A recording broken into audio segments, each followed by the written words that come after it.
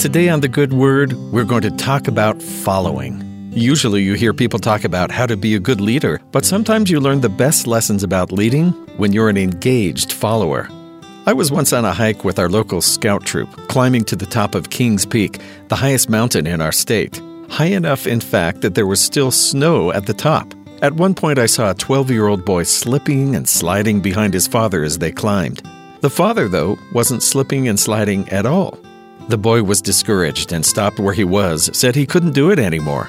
After they'd rested for a minute, the father said, "I'm not slipping and sliding because I've learned where to step. If you follow right behind me and step where I step, I think you'll be fine."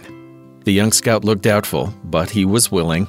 The father took off slowly, choosing his steps carefully, and because of the snow, the boy could easily pick out his father's footprints and step exactly where his father had stepped.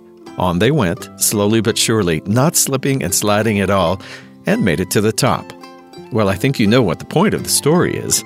It's important to follow someone who knows what they're doing, and in following, you can even learn how to do whatever it is yourself.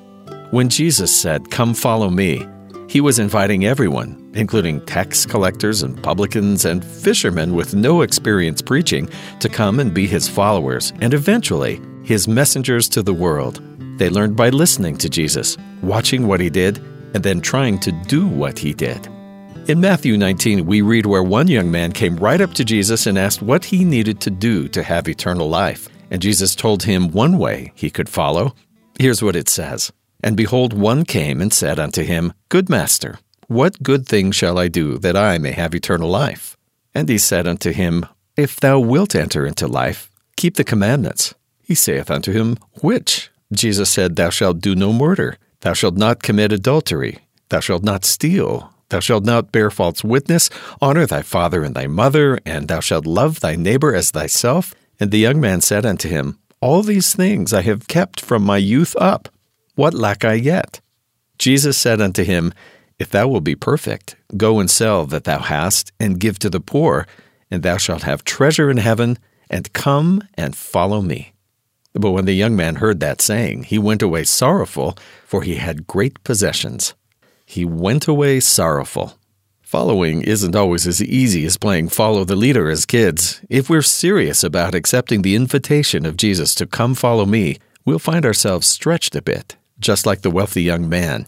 The disciples of Jesus who had watched this interchange thought that no one would be able to do what Jesus had asked. In the next verse it says, But Jesus beheld them and said unto them, With men this is impossible, but with God all things are possible.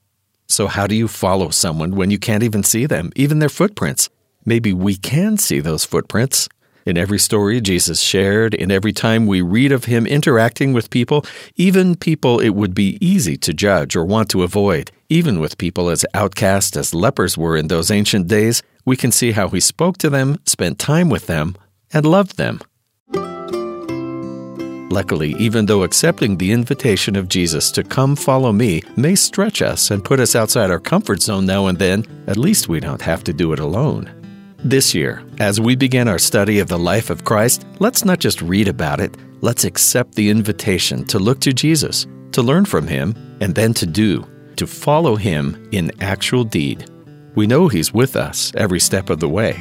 And how do we know that? Because when we're following him, doing what he would do, saying what he would say, we're stepping in the footprints he's left for us. And we know that our slipping and sliding, the faltering in our steps, will lessen. And we'll gradually find our footing and discover we're walking with him.